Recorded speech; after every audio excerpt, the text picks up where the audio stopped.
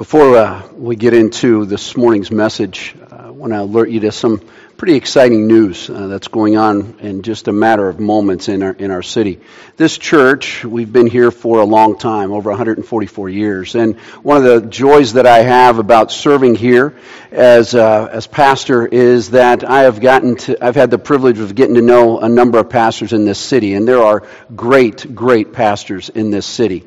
And one of the individuals that I've gotten to know is a guy by the name of Matt Sylvester. And right now, in a matter of 5 minutes, Matt Sylvester will be opening the very first service at a church called Venture Church in Salinas. And we know this, that the body of Christ is diverse. The body of Christ is made in such a way that different types of folks go to different types of churches and things like that. And Matt's become a good friend of mine. And I'd like to, right now, offer up their service as they launch this church, Venture Church, for the very first time. I'd like to pray for them right now. So please join me. Father, we thank you so much for the work that you're doing in this city. It is real easy for us, Lord, to get wrapped up in negativity, to get wrapped up in this or that and political stuff here and there and violence and things like that. And it's so easy to lose sight of the fact that you continue changing lives through your gospel. And we thank you for this church here that meets on this corner, and it's been doing that for a long time. And we thank you for the ministry that you've provided for us, and we pray that we continue to move forward for you in the gospel. And we would ask now, just as we pray for our church, that you would continue to do a great work in the city, and specifically right now, as Venture Church gets ready to launch, and they launch today. We ask that your gospel would go out in significant ways and powerful ways as Matt Sylvester and the crew of folks there make an impact for your kingdom in this city. Pray that you would give him fresh confidence, fresh courage, fresh insight into how to best represent your kingdom, your glory, your grace in this city. So bless their service, and may you be lifted up. In Jesus' name, amen. So thanks for praying for them, and keep them in your prayers, as well as the other Christ-following communities throughout the city.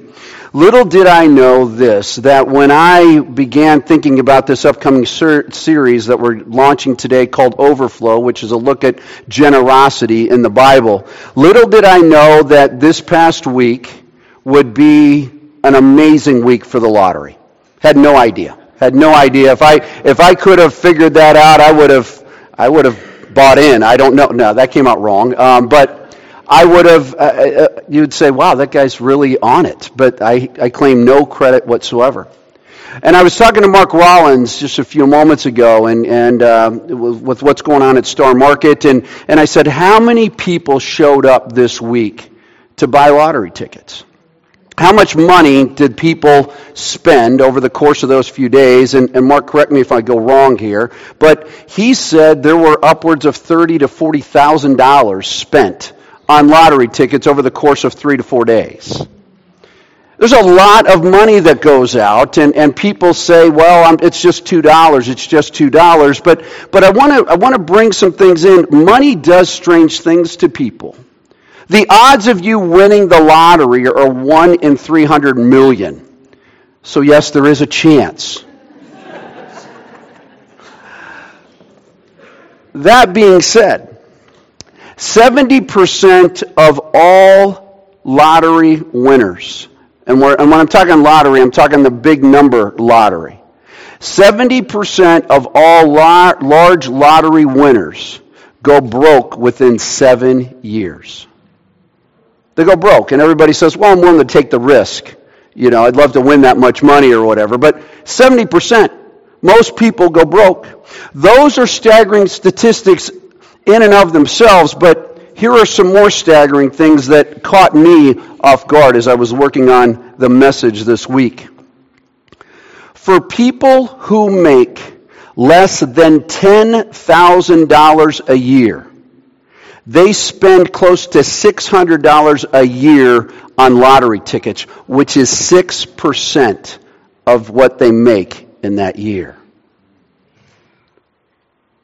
1 in 5 people believe that the lottery is the only way that they can accumulate a significant amount of savings. 1 in 5. And here's the one that took me by surprise. A study taken a few years ago found this out, discovered this, that 15% of all millennials say that the lottery is their retirement plan. Wow. 15%. They're banking on hitting it big, and they're banking on that happening. But like I said, money does strange things to people no matter who you are, which leads me to this following statement. You've heard me say this repeatedly over the 2+ years that I've had the privilege of serving here, that serving here has been and is probably, not probably, it has been the greatest experience of my ministry days. For 30 years I've been in ministry, and these last 2 years have been an absolute blast for me. I've had the privilege of walking this church through different things, and I look forward to many, many, many more years ahead as I believe that God has great things in store for us, just as He's brought us through so much over the course of this history of this church. For over 2 years, I've had the privilege of bringing you messages every single Sunday or most Sundays from various books of the Bible. Various topics have been addressed, and it has been a joy. And I want you to hear me again on this. I love you, and it has been a blast serving here. So please keep that in mind in light of what I'm about to say. What struck me this week, as I've talked and as I've talked with myself and talked with the Lord, is this: that when it comes to the issue of biblical generosity, biblical financial generosity, I have failed as a pastor. I have not pastored well in this area. And I ask that you forgive me for that. There's a variety of reasons why I haven't done it. But as I've been working on this series and been looking at when we're going to start this series, and we have the Haggai project going on and all this, I'm thinking, Lord, I need your help. Because talking about what we're going to be talking about for the next number of weeks is something that, frankly, concerns me greatly. Because I love you. Yet what we need to talk about over the course of the next few weeks is going to elicit a variety of responses from people. And some of those responses are going to be this. Some of you are going to feel guilt and feel overwhelmed to the point of feeling like a failure. And that's not the point of this series. Some of you are going to be angry with me. And you are going to be so angry with me that you are going to compose an email and send it to me expressing your anger to me. Some of you will spend time thinking every single Sunday as the message is being proclaimed about generosity. Your entire time of listening to the message, you are going to be thinking about all the different people that you hope hear this message about generosity, while forgetting that God is at work in a variety of ways in all of our lives. And some of you will say this, that people should already know these things and that our time would be better spent on a different area. Yet in response to that, I say this: you're failing to acknowledge the hard, cold truth that on average, Christ followers contribute a little over 2% of their financial resources to the work of Christ in their local church. And then there will be some who acknowledge the fact that they need to learn how to better navigate this particular area of financial generosity in their lives, because they claim that Jesus Christ is Lord of their lives, and that means that He is Lord of their finances as well. So the whole gamut is covered here. And I come before you not because I have everything figured out or anything like that, but as pastor, I care for you. I care for what's going on in your lives. I care for the battles that some of you are going through right now, and I care for all of you as we navigate life in so many different ways. And in this area, I need to do a better job of pastoring. I need to do a better job of presenting what God's Word has to say to that. And so as pastor of this Christ-following community, I get to pastor and shepherd us through these next number of weeks as we take a look at this. And I invite you now to open your Bibles to 1 Chronicles 29. If you don't know where 1 Chronicles 29 is, it is to the right of Genesis and to the left of Revelation. All right, so it'll be somewhat close to the middle there. All right? That's probably the last laughter we're going to hear this morning, so I'm grateful for that. But listen to these words in 1 Chronicles 29, starting at verse 10. David praised Yahweh in the presence of the whole assembly, saying, "Praise be to you, Yahweh, the God of our father Israel, from everlasting to everlasting. Yours, Yahweh, is the greatness and the power and the glory and the majesty and the splendor, for everything in heaven and earth is yours. Yours, Yahweh, is the kingdom. You are exalted as head over all. Wealth and honor come from you. You are the ruler of all things. In your hands are strength and power to exalt and give strength to all. And now, our God, we give you thanks and praise your glorious name. But who am I? And who are my people, that we should be able to give as generously as this? Everything comes from you, and we have given you only what comes from your hand." Father, we pray now as we come to this time of looking at your word, we would ask that your Holy Spirit would move in such a way that you would open our eyes that we may see, open our ears that we may hear, open our minds that we may understand, and open our hearts that we would realize how much we need to be transformed by your Holy Spirit when it comes to this area of financial generosity, biblical generosity. We pray that we would take those steps. And Lord, I pray that no one would hear anything that I say, but that they would only hear what it is that you want them to hear. And that in all of this, you would be lifted up, that you would be glorified. And it's in Jesus' name we pray. Amen. So verse 10, David praises Yahweh in the presence of the whole assembly, saying the following, and we'll get to that in just a few moments.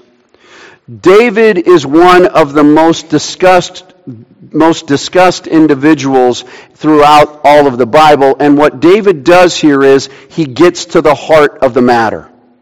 It's one of the things I love about him. Throughout the Bible, you're going to find all these different stories, but not the entire Bible, but you're going to find stories about David.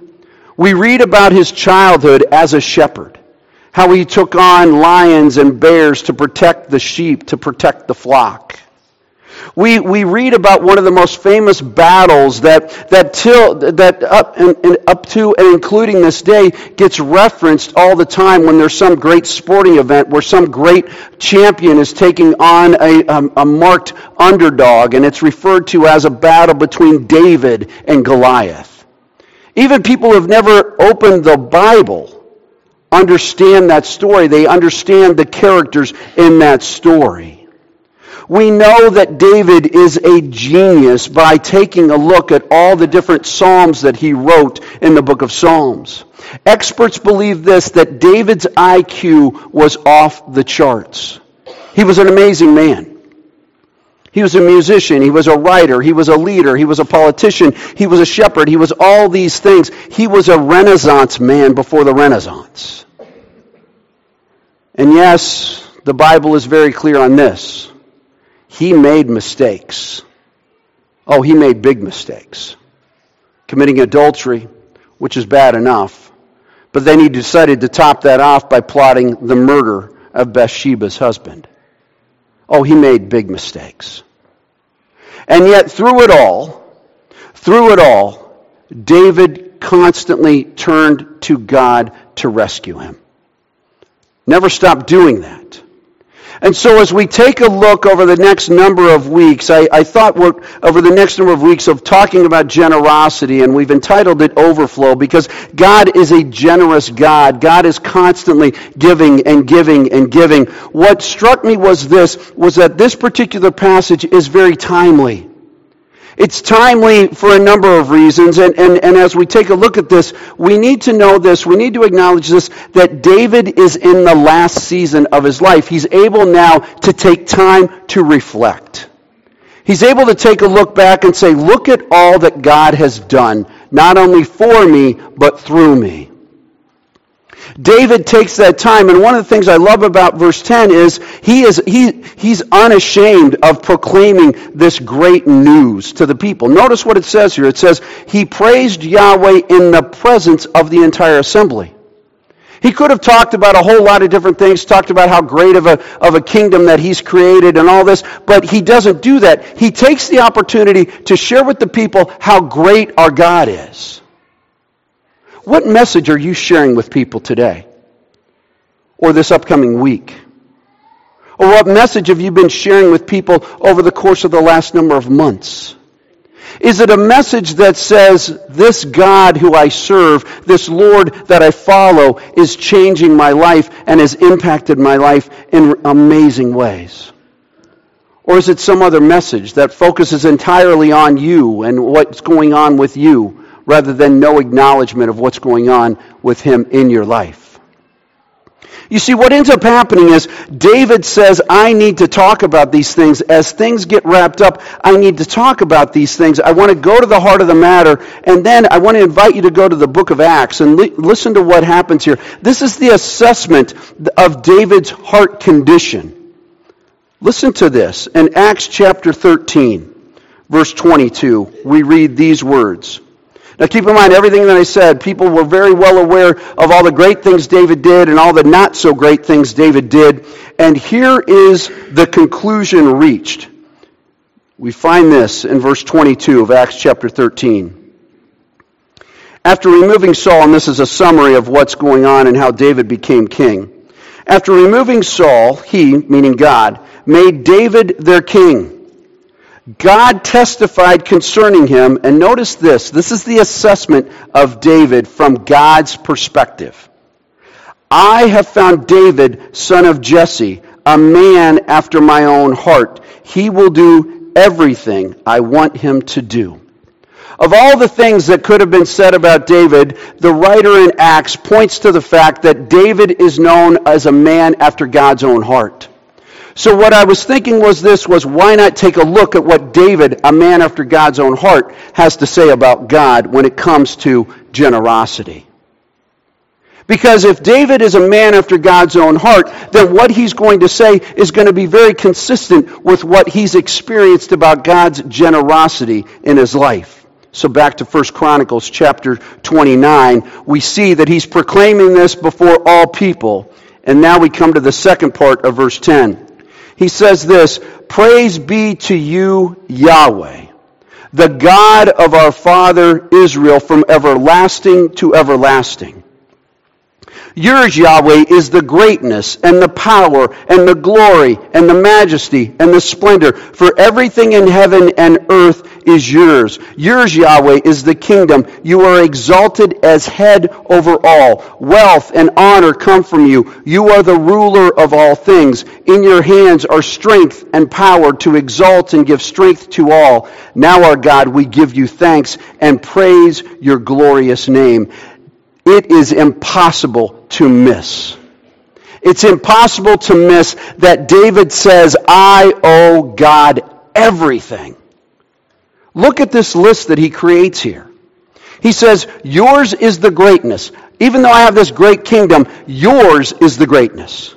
Yours is the power. Even though I am the most powerful person in this area right now, your power is far greater than that. Yours is the glory. Yes, Lord, I have wanted to build this amazing temple for you, and you've said, thanks for the offer, but I'm going to hold off for just a little while. We don't need to do that right now. And yes, Lord, I've written all these glorious things about you in the Psalms, and I want that to be known that it's your glory, not my glory. And then he says the majesty. The majesty and the splendor. Over the course of David's life, he had created majestic things, spectacular things, and yet he says, this is all in response to you, God. Every last bit of it. And then in case he forgot anything, he says this, for everything in heaven and earth is yours. He says, in case I forgot anything, there it is. Everything is yours. He could have gone on and on and on and on and on with this list, but he stops and he says, I can't keep doing this because I would be here forever. God receives praise. David doesn't miss anything. And then look at verse 12. He says this, wealth and honor come from you. Wealth and honor come from you. You are the ruler of all things. In your hands are strength and power to exalt and give strength to all. Right now, do you need strength? Right now, do you need strength to keep going? Right now, do you need strength to battle through the temptations? Right now, do you need strength to battle through the health conditions that you're experiencing? Right now, do you need strength to navigate what's going on with your family? In His hand is that strength. In His hand is the strength to give you the power that you desperately need right now. David, as he reflects on the course of his life, over the course of his life, and looks back and sees how God has worked, he realizes this, that God has given him everything. We see what God gives. We see what God gives, and when we see life from that perspective, we can't do anything but respond to His incredible generosity. And He has given so much. And then verse 14, he says this, and I have these words underlined in my Bible. He says this, but who am I? And who are my people? That we should be able to give as generously as this. He sees the amazing generosity of God, and his conclusion is this, is, I'm nothing. I'm absolutely nothing. I can't measure up. I can't do anything in response to this. I am overwhelmed by your generosity. You see, for David, generosity always begins with God. And it's the right place to start. Notice he doesn't say, well, here's all my resources and now let's figure out what to do with them. He starts by saying, here I am, God. Here you are, God. You are this great God. You are a generous God. You are the one who's created everything. You are the one who sustains everything. You are the one who has greatness, power, glory, majesty, and splendor in heaven and earth. Everything is all yours. And he's saying this over and over again to the people. And he's responding. And as he responds, he says, who am I? Who am I? God's generosity for David is on full display all the time. And I want to take a few moments and walk through some of this stuff. And how do we see God's generosity on full display? Number one, I would say this, creation. God created things. In Genesis chapter 1 and 2, we see this amazing creation that God put together. And there are over 100,000, doggone it, I didn't want to do this, because I messed up a few weeks ago with numbers. I'm not going to do it now, I'm committed. There are over 100,000 million stars in our galaxy. Just in case you're wondering how big that is, that's a big number. Bigger than the lottery. Our galaxy is one of 100,000 million galaxies. If that doesn't get you, here's another example of God's generosity.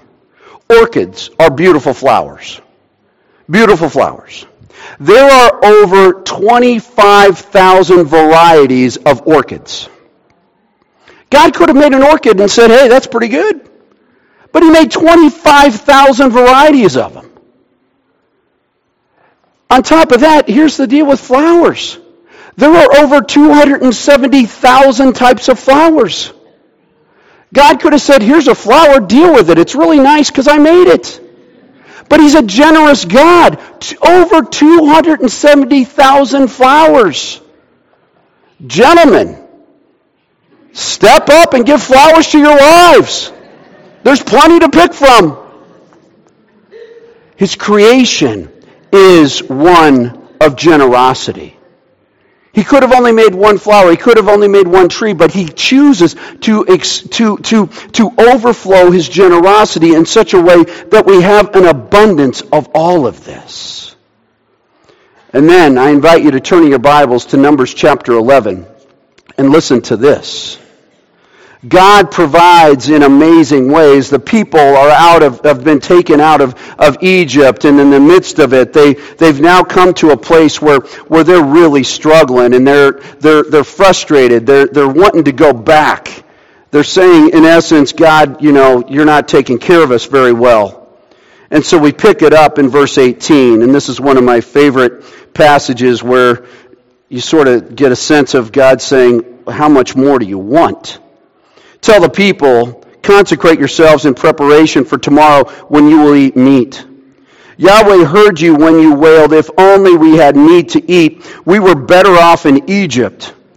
Now Yahweh will give you meat and you will eat it. You will not eat it for just 1 day or 2 days or 5, 10, or 20 days, but for a whole month until it comes out of your nostrils. Yeah, the Bible's that blunt. Until it comes out of your nostrils and you loathe it. In essence, his generosity is so ginormous that you're going to say, enough's enough. Enough's enough. But God responds in a generous way. And then flip a few more pages to the right and go to Psalm 23. The most popular psalm of all the psalms. And listen to these words. Yahweh is my shepherd. And notice the next line. I lack nothing.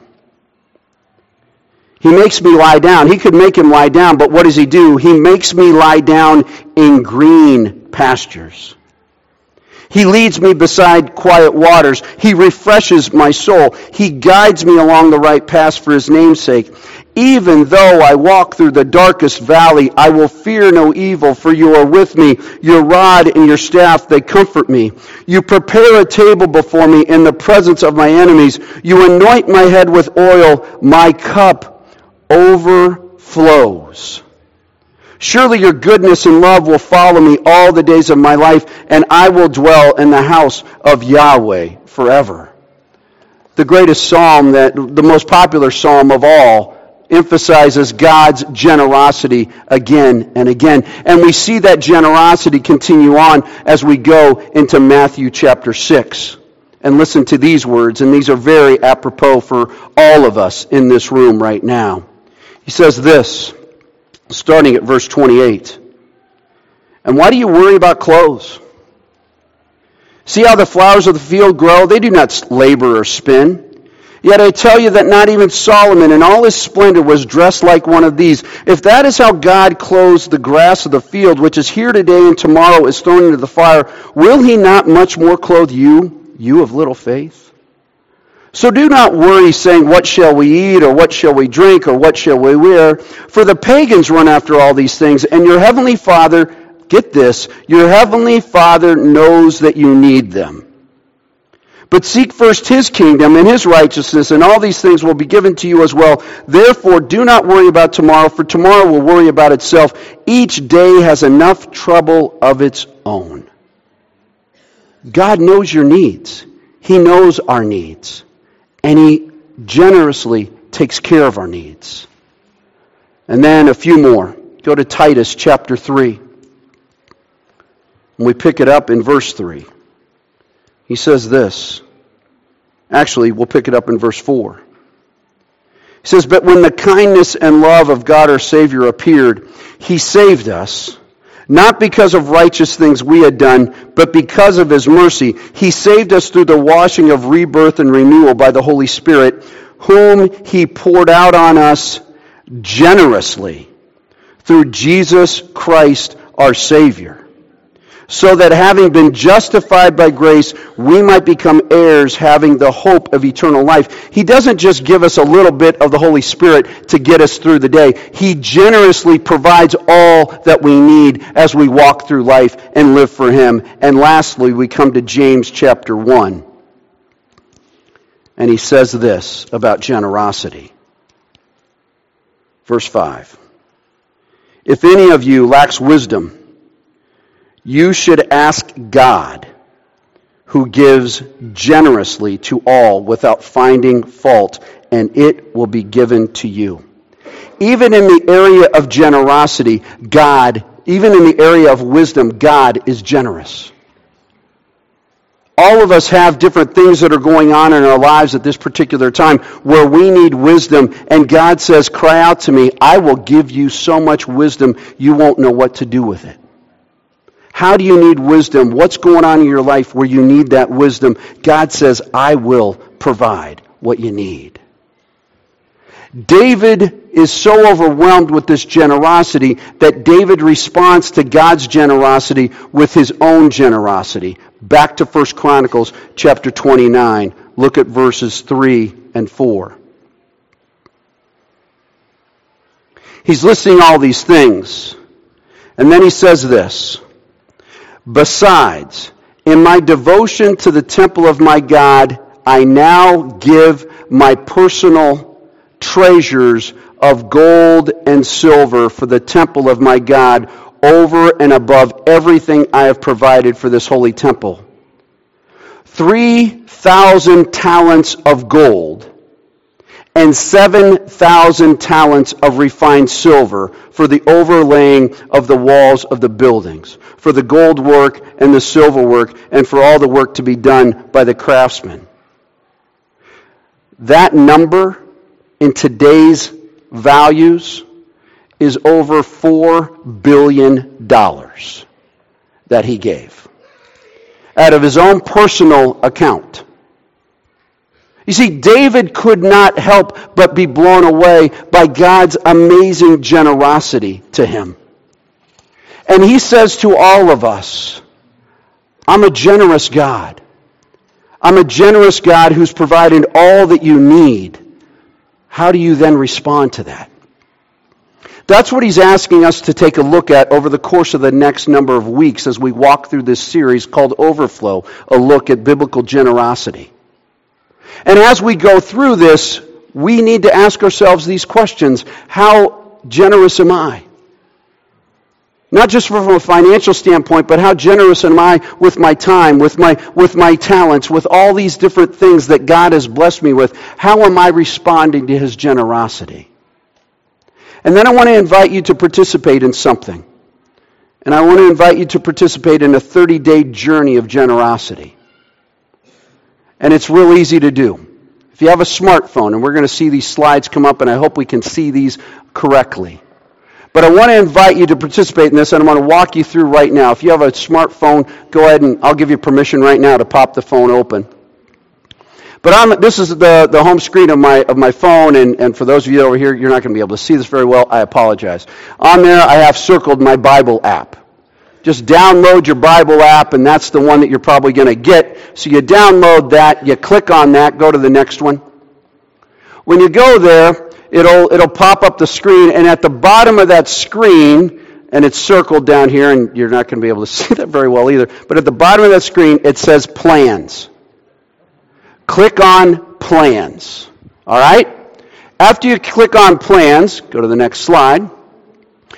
There's going to be a search window. At the top in that search window, type in God's generosity. God's generosity. How does God view generosity and things? So you type that in. Go to the next slide, and you'll see that I've circled that in case I didn't clarify it enough there. It's now circled. Go to God's generosity, boom, and then it will take you to these different plans of God's generosity. I don't know how this is going to happen, but there's a I can't really see it because of the glare, but there's this one that says a 30-day journey of generosity. You click on that, and then it will take you to the next slide, and it will simply say Start Plan. You click on that. And you can set up notifications of when to do this. And for me, and I wasn't paying attention when I did it, so at 4:52, my phone bings or blings, whatever you want to call it, and it reminds me, hey, you need to read these passages. And so it's there, it will remind you of that. It's a very easy thing to do. It won't take you a whole lot of time. But my hope is over the course of these 30 days that we will see and understand better and better God's generosity and what we can do in life and respond to that generosity. We have a God who is incredibly generous. We have a God who goes above and beyond all the time. And we have a God who came and lived among us. And one night, a guy by the name of Nicodemus takes off and goes and sits down with Jesus Christ. And Nicodemus is a Pharisee, and real quickly, Pharisees were not dull people. They were not ignorant people. They were very smart people. They were at the top of the class. And so Nicodemus is having this conversation with Jesus Christ, and he's asking all these different questions, and Nicodemus can't get his mind around what's happening. And Jesus says these words to him in verse 10. He says, "You're Israel's teacher, and do you not understand these things? Very truly, I tell you, we speak of what we know, we testify to what we have seen, but still you people do not accept our testimony. I have spoken to you of earthly things, and you do not believe. How then will you believe if I speak of heavenly things? No one has ever gone into heaven except the one who came from heaven, the Son of Man. Just as Moses lifted up the snake in the wilderness, so the Son of Man must be lifted up, that everyone who believes may have eternal life in him. For God so loved the world that he gave. That he gave his one and only Son, that whoever believes in him shall not perish but have eternal life. For God did not send his Son into the world to condemn the world, but to save the world through him." God is a generous God, and Jesus says to Nicodemus, that generosity is what rescues humanity. God gave.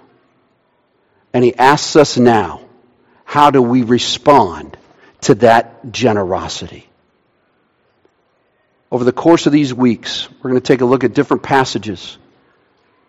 But may we not forget, as we look at these different passages, that generosity always starts with God. And we respond to that with our lives. Father, we pray now as we reflect on these words.